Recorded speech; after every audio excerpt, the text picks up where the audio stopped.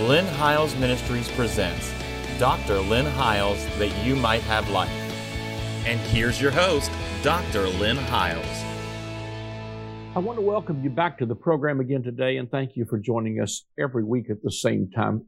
We just are so thankful for those of you who watch every week, and the letters and the emails that you send are so encouraging to us. We love it also when we meet many of you when we are traveling, and we travel a good bit. Of course, it had slowed down because of COVID, but it is picking up again. And we'd love to see you somewhere in one of our meetings, and we always keep our itinerary posted on my website. And the website is simply lynnhiles.com. And we'd love to meet you and just talk with you a few moments if you come to one of our meetings. Let me just also say again that we have been doing the series, and we've got over 30 some weeks that we've been teaching on the book of Nehemiah and Ezra, and we're talking about the roadmap to Reformation. And because I've got the time to build these things when we're in the TV studio, I can share with you things that I normally don't get to share when I'm on the road, because we usually have a 3 or 4 day window where we're sharing in conferences or meetings or what have you. But we're able to just unpack some detailed things. And so I encourage you to go to my website, because on my website there is a direct link to everything we've aired to date is archived there on our website, on our YouTube channel. I think that more and more people are watching via YouTube than maybe they are even through television sometimes. But it doesn't cost you anything at all to do that. We have at our website, we have the YouTube, we have a direct link in the upper right-hand corner of my website, which is right there on the screen. It'll be on the screen throughout this program. We have up in the upper right-hand corner of that website, there are icons that are a picture of the YouTube, of the iTunes podcast, and the RSS feed for Android devices. If you click on them, they will take you directly to our channel, and you can subscribe to it. And then every time we upload something, you will be notified. Let me just also encourage you, I don't want to take a long time here to advertise today, but we also have a streaming service for our Message of the Month Club. Now, that's a subscription, but if you'd like to be part of a message that we send out every month that we preach somewhere in the world, go to the website and sign up for the digital copy of our Message of the Month. And it's just a nominal fee for that, and that gift will also help us to take the gospel around the world. Well, we're going to get back in the Word today. We're talking about the old gate. Let me read my text from Nehemiah 3, verse 6. It says, "Moreover, the old gate repaired Jehoiada, the son of Paseah, and Meshullam the son of Besodiah, and they laid the beams thereof, and set up the doors thereof, and the locks thereof, and the bars thereof." Now, we've been talking about in this series, each one of these gates is something that's being restored back to the church during this time of Reformation. I can't take time to review a whole lot here today, but I believe there are some things that the old gate speaks of that we need to capitalize on a little bit. There's some things that I believe that the old gate speaks of. Last week we dealt with the idea from Matthew 13.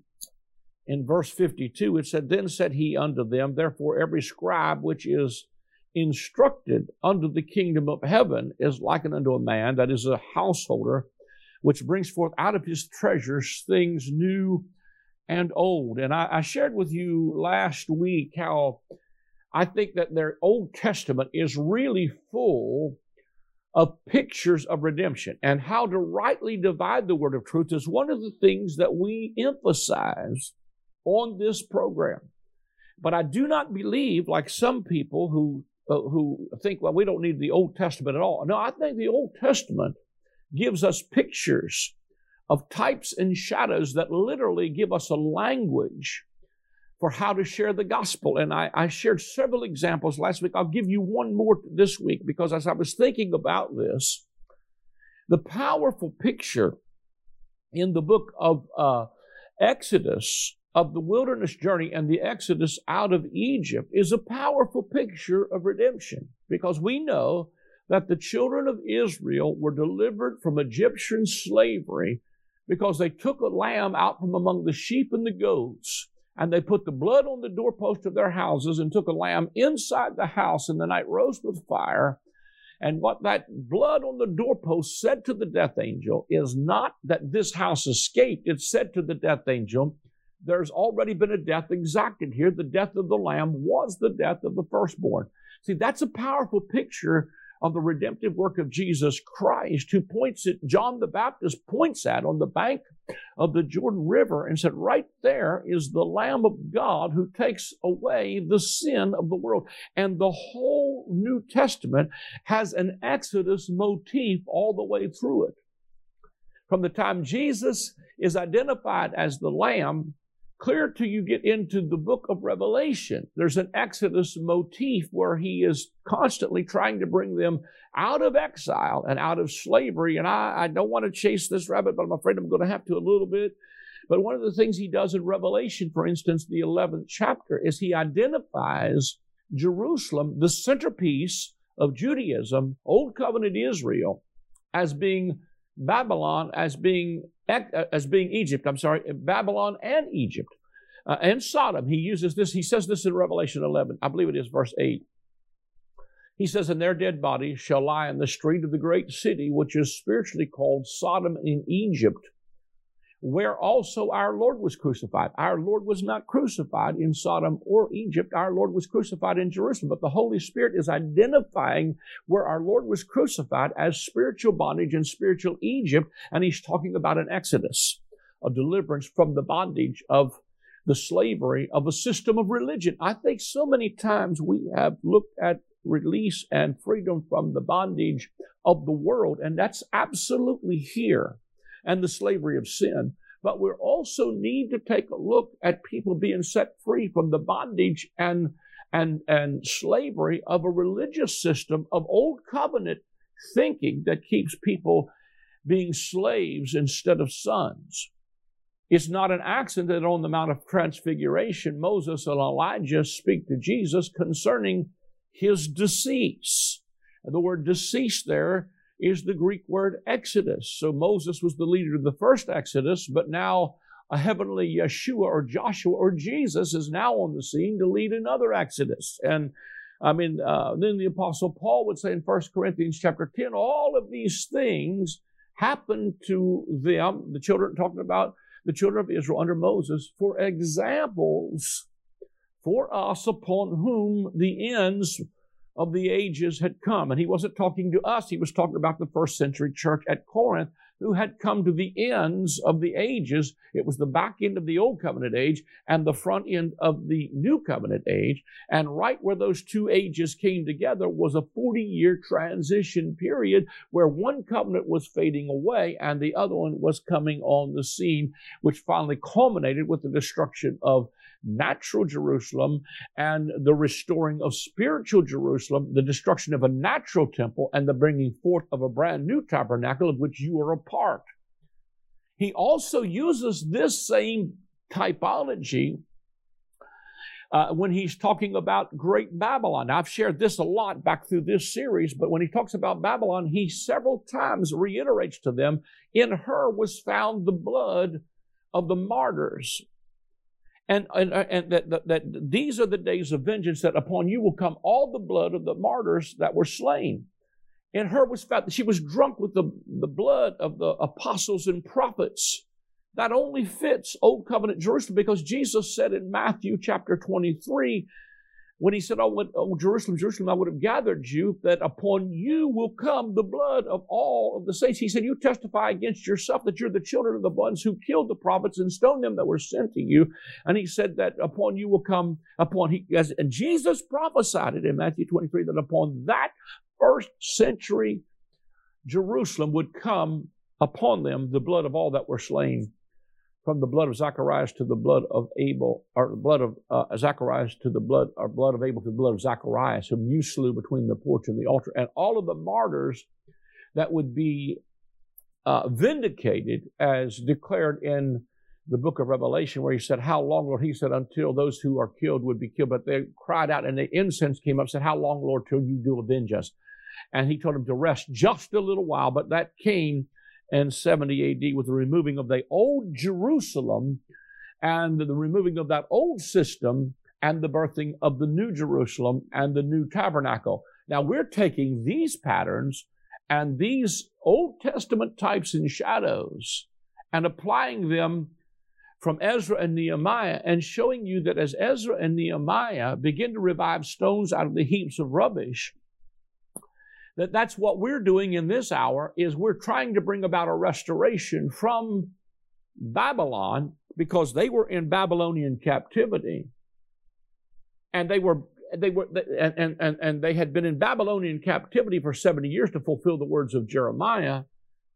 But Ezra and Nehemiah began to lead a restoration as it began to progress through Cyrus and Persian kings and different things. They began to establish the city of God once again and the temple of God. That Old Testament stories of redemption gives us a roadmap to where we're at in this hour. I'm passionate about this. I really believe God is saying to us, arise, let us build. Let's build the old gate. Let's get back to some foundational concepts that can bring restoration where the church becomes essential again and they become relevant. I think that the problem has been so much that what we've done is we teach the gospel as if it is only relevant to us when we die and go to heaven, rather than being the salt and the light in the earth that can bring about the kingdom of God in the earth and to bring about transformation and restoration and reformation. And I believe God is raising up builders on the wall. And I think one of the things that we're hearing today, even as I talk about this old gate, is we're returning back to the foundation that the apostles and prophets laid, which was none other than Jesus Christ himself. Let me just read a few scriptures concerning the foundation. There are some things for me, as I think about this old gate, that are just non-negotiable. I just refuse to walk away from things like understanding the redemption through the blood of Jesus. That's non-negotiable to me. It's non-negotiable to me that the power of the Holy Ghost is still real and relevant to the church. It's non-negotiable to me that I believe that God is calling that through the power of the Holy Spirit that we live a holy life. Those are some things, I think there are some things that to me I'm unwilling to back down from. I'm certainly open to truth, and there's a lot of revelation and even things that I'm studying now that I'm challenged by. But the truth of it is there are some things that there are foundational that if we don't stay on the foundation of it, I think sometimes we've moved away from the foundation. We've moved away from the cornerstone. We've moved away from our purpose. I probably shouldn't say this, but I think the church has become way too political instead of being powerful. We've substituted politics for the power of the Holy Spirit. And while I believe it's important to be salt and light and to influence things like that, I think sometimes we're missing the point of what God wants to do in the earth through the church to bring about his purposes in the earth. But Luke chapter 6, verse 48 and 49 said, he is like a man which built an house and dig deep and laid the foundation on a rock. And when the flood arose, the stream beat vehemently upon that house and could not shake it, for it was founded upon a rock. But he that heareth and doeth is like a man that without a foundation built a house upon the earth, against which the streams did beat vehemently, and immediately it fell, and the ruin of that house was great.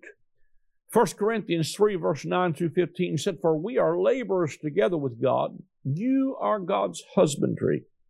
You are God's building. According to the grace of God, which is given unto me as a wise master builder, I have laid the foundation, and another buildeth thereon. But let every man take heed how he buildeth thereon. For other foundation can no man lay that is laid, which is Christ Jesus. That's a non-negotiable to me. Now, if any man build upon this foundation gold, silver, precious stones, wood, hay, stubble, Every man's work shall be made manifest, for the day shall declare it, because it shall be revealed by fire. And the fire shall try every man's work of what sort it is. If any man's work abide, which he hath built thereupon, he shall receive a reward. And if any man's work shall be burned, he shall suffer loss, but he himself shall be saved, yet so as by fire. And so, as I look at some of these things, I think about, these texts that he's talking about is that, he talks about a man who is instructed will build his house. A foolish man builds his house upon the sand. And when the waves come, and when the storm comes, it didn't say if it does, it said when it comes, that house will not stand. But if that house is built on the rock, then when the waves come and the storms come, then that house will stand. I really believe that we have, in the last year or so, especially with all the trying things that are going on, I got to tell you, man, this has been one of the most incredible years of testing and trying, I believe, that I've ever seen and experienced for everyone, not just believers, but unbelievers everywhere. But one of the things it really has done is made us take another look at what's important.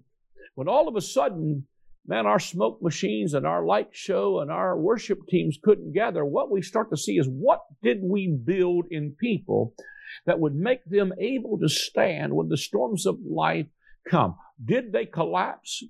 Or did we turn back to our faith and say, listen, I refuse to back down from some things. I've been built on the rock. And I think sometimes that these things come, not necessarily that God sends them, but what happens is that searching begins to take place in our lives. We start to think, what is important here?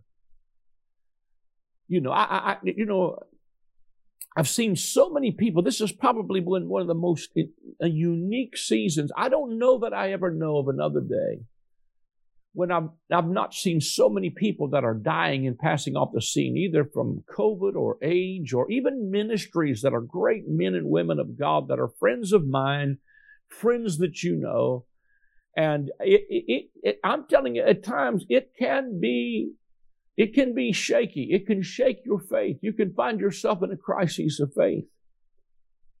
But what I begin to discover is, even in the midst of this, sometimes the book of Hebrews talks about this. There's some things they did by faith, and then there was some through faith.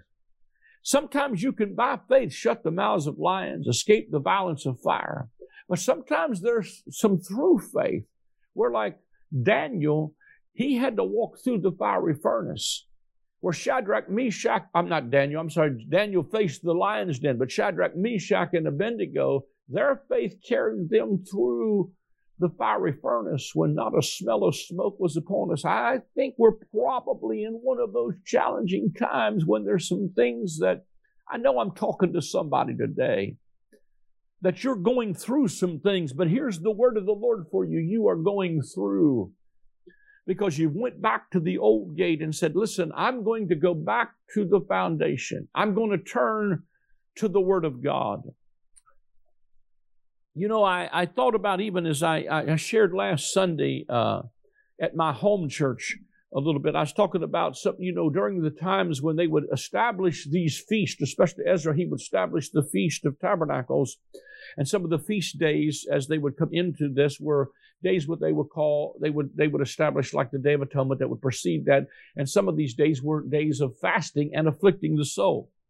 Here's the thing I want you to see is that afflicting the soul and fasting, to me, in the New Covenant, doesn't just speak about doing away with food, but the afflicting of the soul is, and I probably don't have a lot of time to get into this in this segment, but the afflicting of the soul is this thing between our ears.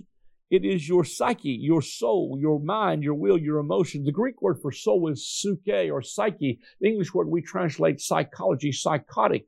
I think the church has been excellent at sometimes taking care of our spiritual needs, but not so much our emotional or psychological, our psychological well-being. And we truly sometimes are not good stewards of our body, but we are spirit, soul, and body. And while we can have our spirit in a good place, I have seen pastors and leaders that are struggling with depression and mental health and struggles in their bodies and some things like that. And I think sometimes in the midst of it, there must be a time of afflicting the soul. In other words, sometimes to afflict the soul is not just, or to fast is not fasting from food. Sometimes you need to turn the news off. Sometimes you need to fast from Facebook. Sometimes you need to stop letting all the negativity come that brings you into depression and fear. You need to stop looking at the numbers and the nickels and the finances. Paul the Apostle declared, for the suffering of this present time will work for you, watch this, while we look not at the things which are seen, but at the things which are eternal. See, these days of struggle will only work for us while we're not looking. In other words, get your focus off of your immediate problem and get your focus on what's happening in the heavens. I was sharing Sunday about how the scripture says in Psalm 137, by the rivers of Babylon we sat down. We hanged our harps on the willow tree. They of the captivity required of us of a song, saying, sing us one of the songs of Zion. And they said, how can we sing the song of the Lord while we are in a strange land? And the Lord said to me, what you are singing is determined by what river you're sitting beside of. These people in Ezra and Nehemiah's day were in Babylon. They were in captivity. But here is the same situation we are in today in 2021, is that many times we are still beside the rivers of Babylon, which I've showed you in other segments, is a picture of old covenant religion. And we've got our harps hanging on weeping willow trees, and we're singing doom, despair, and agony. In the book of Revelation, the Bible said that the river, great river Euphrates, which was one of the tributaries or rivers of Babylon, he said, I saw 3 unclean spirits like frogs come out of the mouth of the dragon to gather people to war. I think if you're sitting beside of the river of Babylon, there's something trying to muster you to get in a fight. But I'm going to tell you, it's not time to fight. It's time to beat our swords and weapons into plowshares and our spears into pruning hooks. Because if you are listening to unclean spirits, you're going to get in the frog choir and you're going to start singing with frogs. But frogs only sing when the water's low. And they live in the marshlands where there's snakes and larvae and flies and all kinds of creatures of the swamp. But I'm going to tell you that what I believe what happens is that Ezekiel gets by the river Kibar, which was one of the rivers of Babylon, and the Bible said that when he got by the river of Kibar, he said, the heavens were open to me and I saw visions of God. And when he started seeing visions of God, he started seeing a throne and a rainbow. Let me tell you something. We must get beside the river of life in the book of Revelation, and our song will change. Because when you start to shift the song that you sing in the book of Revelation, when they started, let me just get going too fast. In Ezekiel, he describes this throne room where there are cherubims and a throne and a rainbow and a little book that was opened. And in Ezekiel, the little book that was opened was full of mourning, sorrow, and woe. But if you go to the book of Revelation chapter 4 and you compare Ezekiel 1, 2, and 3 with Revelation chapter 4, it is the splitting image of it. It has a throne, a rainbow, and a little book.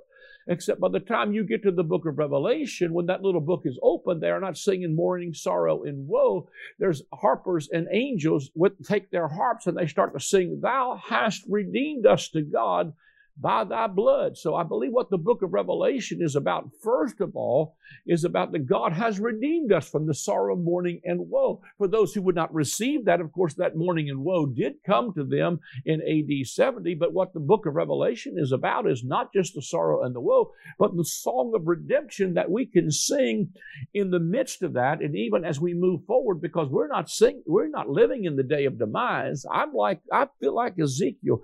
I've seen the heavens open and I'm seeing visions of God, and my song is changing from woe and misery and hanging on a weeping willow tree. My song has changed because the redeemed of the Lord will return and come with singing unto Zion, and everlasting joy will be on our heads. Psalm 137 said, we wept when we remembered Zion. Zion is a symbol of the new covenant in Hebrews 12. Hebrews 11. No, it's Hebrews 12. He says, for we did not come to Mount Sinai. We didn't come to blackness and darkness. You didn't come to the old covenant, but you have come to Mount Zion, and you've already come to the city of the living God. You're not marching to Zion. Zion is the new covenant when you read the book of Hebrews. We wept when we remembered Zion. And because I believe we are standing in an hour, if you're listening to me today, when they of the captivity, the people around you, in your community, in your families, are looking to the church, not to sing the blues, not to get in the songs, not be singing with the frogs in the night season that are croaking everywhere. But they of the captivity are requiring of us a song, saying, sing us a song from Zion. Somebody sing something from a new covenant perspective that's not full of woe and doom, but songs that say, thou hast redeemed us. For therefore the redeemed of the Lord shall return and come with singing unto Zion. And when you get by that river, it will wipe tears from your eyes. Sorrow and mourning will flee away. That river in Revelation chapter 22 is a river that's full of life. It creates a tree, and this tree produces fruit, and its leaves heal the nation. It's time to sing, but it's time to sing not by the river of Babylon. It's time to sing because we've got beside another river, and we have access to a river that's greater than that river of Babylon. We need to return back to some foundational things and restore the foundation. No other foundation can be laid. When you see it from the perspective of the finished work of Calvary, you won't sing with the frogs.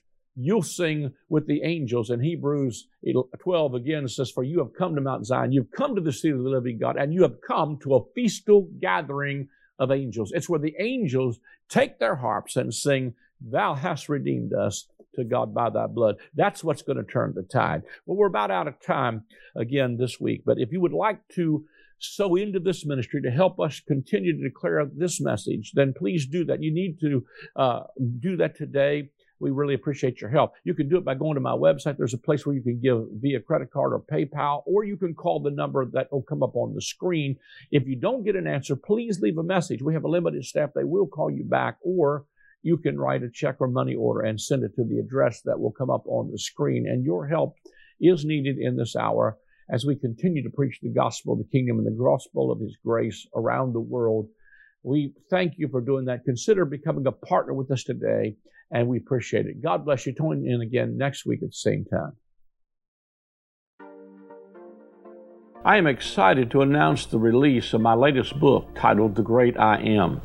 In this book, we will explore the 7 times in the Gospel of John that Jesus says, I am. When He uses that phrase, it is always in contrast to something from the Old Covenant. For instance, they thought Moses and the law was the door into the sheepfold, but Jesus said to them, I am the door. They thought that Israel was the true vine, but Jesus said to them, I am the vine, you are the branches. As you read the pages of this book, you will discover that Jesus removed the covenant of death and replaced it with the covenant of life. Get your copy of the book, The Great I Am, today.